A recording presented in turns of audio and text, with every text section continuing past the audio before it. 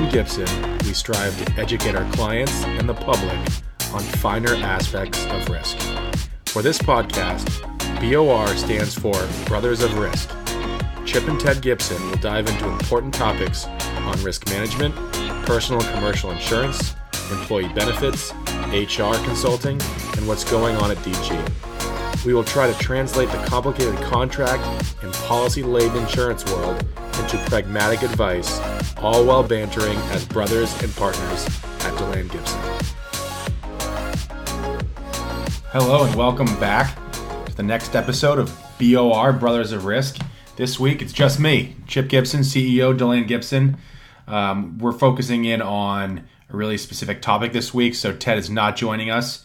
But have no fear, you'll still learn something and maybe have a few jokes in there. But hope you listened to last week's episode where we discussed the role of the agent. That's when Ted, Professor Lunn, and myself went over the 7 ways of what you should expect from your agent, from helping you navigate the complexity of risk and insurance to motivation, educating you on and bringing clarity around risk awareness, trends, better ways to buy insurance. How do we help you mitigate, how we challenge you to think differently about risk, and how we advocate you to the insurance underwriting community, as well as connect you to potential business relationships or service providers that we work with.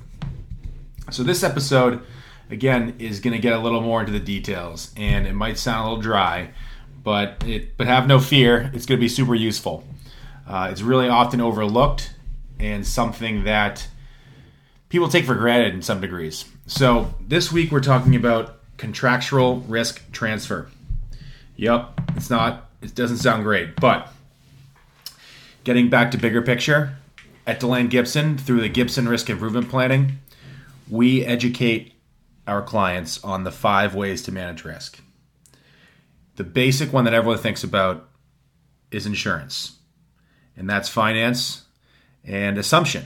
So you finance insurance policies, you finance risk, and with assumption, you assume risks such as deductibles, but there is also prevention, mitigation, and transfer. So this episode on contractual risk transfer, we're going to go over what it is, what the components are, and how you can apply that into your day-to-day. Now, this is not just for commercial or business risk. There are many ways where this is applicable for personal risk, but I'll get into that in a little bit. So first, what is contractual risk transfer? So when you're working with partners and other parties, such as contractors, maybe you've renters, suppliers, service providers, you could potentially be held accountable for their actions or negligence. Yes, that sounds pretty bad, but that's just the reality of things.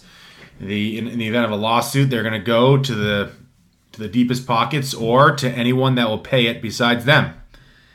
And really, so what we find is with contractual risk transfer, the best protection is to shift the risk away from your business and your personal assets to other parties.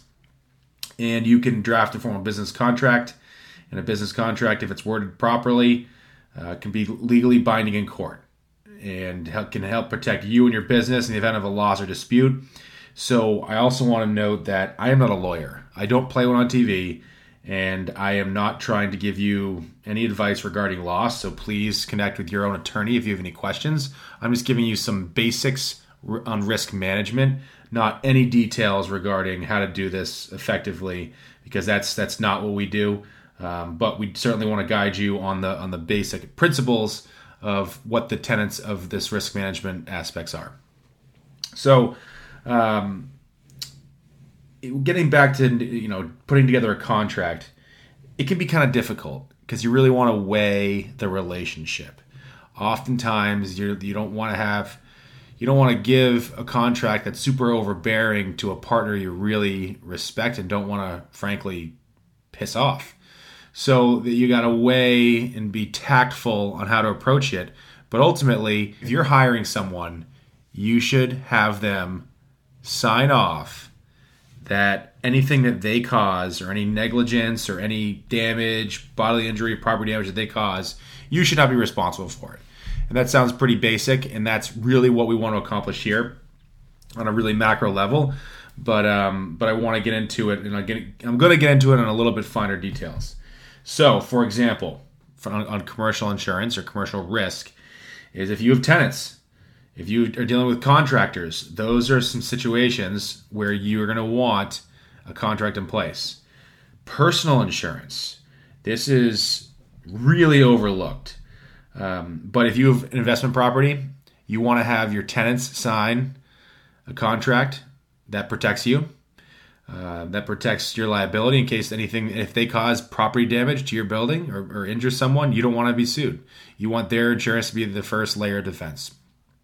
But one that's come recently that it really doesn't come up often, but for us it's front of mind, is when you're doing renovations. So people are doing a lot of renovations right now, and the contractors are getting smart with their contracts, and they are putting in front of our clients, in front of many people, a waiver of subrogation. And so what that does is that eliminates the opportunity for the insurance company to go after your contractor for any damages that they could cause. So, again, we'll get into more of that later. But what that does is that just really limits your ability to purchase insurance and purchase it efficiently. It becomes way more expensive. You got to go to different companies that are a little more flexible, but there's often less coverage, and you pay more for it. So again, not ideal. But jumping into it, what are the common types of contractual risk transfer? There are things called indemnity provisions, additional insured provisions, and waivers of subrogation. So I've kind of highlighted a little bit of those already, but I'm going to get into those in a little more detail. For example, indemnity provisions.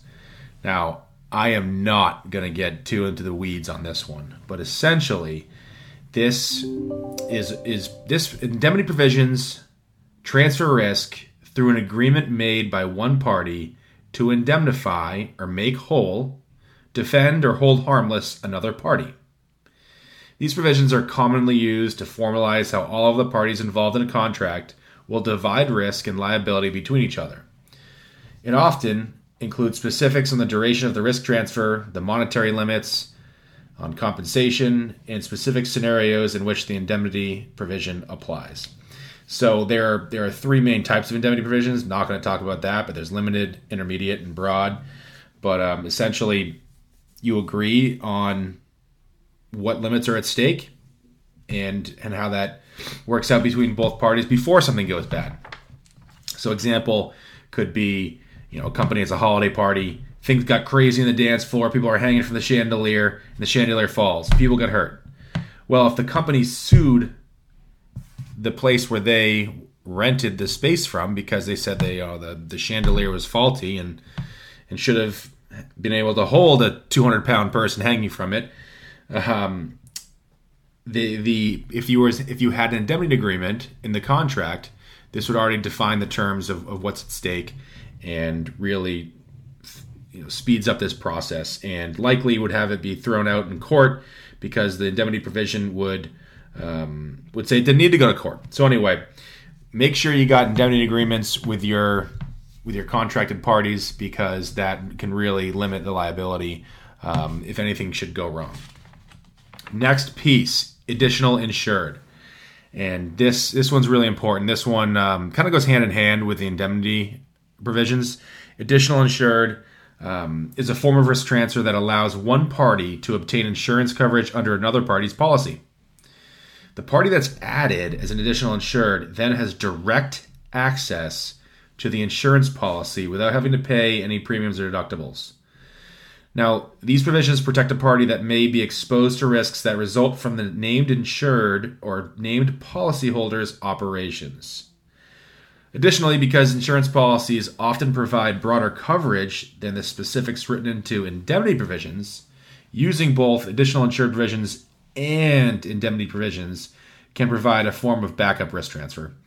Then, if an indemnity agreement is found to be unenforceable for any reason, an additional insured may provide coverage by making a claim under the named insurance policy. So that's important. You really want to be an additional insured on anyone's policy that will give it to you. And there's a lot of factors that go into it. There's a lot of factors that trigger coverage, that don't trigger coverage, and it's really policy specific. So I don't want to get into that right now. Just contact your DeLand & Gibson rep because they'll be able to walk you through your specific policy. For example, some will give you a blanket additional insured if it's required by contract. So if there's a contract in place, you're all set. Other times it's not. So don't take anything for granted from this podcast, but really just check in with your rep and make sure that what you have is appropriate for your situation. Now, the last one I want to talk about was waiver of subrogation. So you may or may not have heard the term subrogation, but subrogation is the legal ability to use the rights of another when resolving debt. So what that, in English, that means when something goes wrong, your insurance company is going to pay for things up front. And they're going to get you fixed up, made whole. And once everything's all said and done, the person that's actually responsible, the party that's actually responsible for it, if they have insurance, your insurance company will then subrogate or sue the party that could be that's actually responsible. So your insurance company will get paid back and made whole. So it's really nothing besides their time that was spent on settling the claim. But it's really, things, the party that ultimately did it, was responsible for it, was negligent, whatever the situation was, ends up paying for it. So you really want to make sure that that these are in place. And if you waive the right to subrogation, you are giving away rights. So your insurance company does not have leverage. They are going to have to pay the claim out of their own pocket and not get reimbursed for something that you did. That's bad because ultimately that's going to hurt your loss ratio. That's going to hurt your claims experience. That's just not good policy for you as an insured. So before you sign any contracts personally, if you're building a house, if you're renovating a house, or with commercial risk, if you're signing any contracts, make sure you are aware of what this provision says. If you're waiving subrogation, you're giving up rights, and that's not good. I mean, sometimes if it's a deal breaker, it's a deal breaker because you really want to get that contract and you don't want to have insurance stand in the way between a contract and making money. We get it, but we want to make sure that you know what's going on. So that's a quick and dirty of 3 different ways of transferring risk and liability that don't cost anything. It might cost you something as far as getting a contract set up with an attorney, but you're not paying for an insurance policy. It's one of the 5 ways to manage risk that is often less expensive than an insurance policy or financing risk or we'll cut this part out. That is financing risk or assuming risk. So, hope this was helpful. It's kind of an intricate part of risk and insurance, but we wanted to bring it to the forefront because we just have so many clients running into this stuff right now that we thought it would be a really good idea to get out there. And again, it's just an example of how DeLand Gibson is not a commodity salesperson.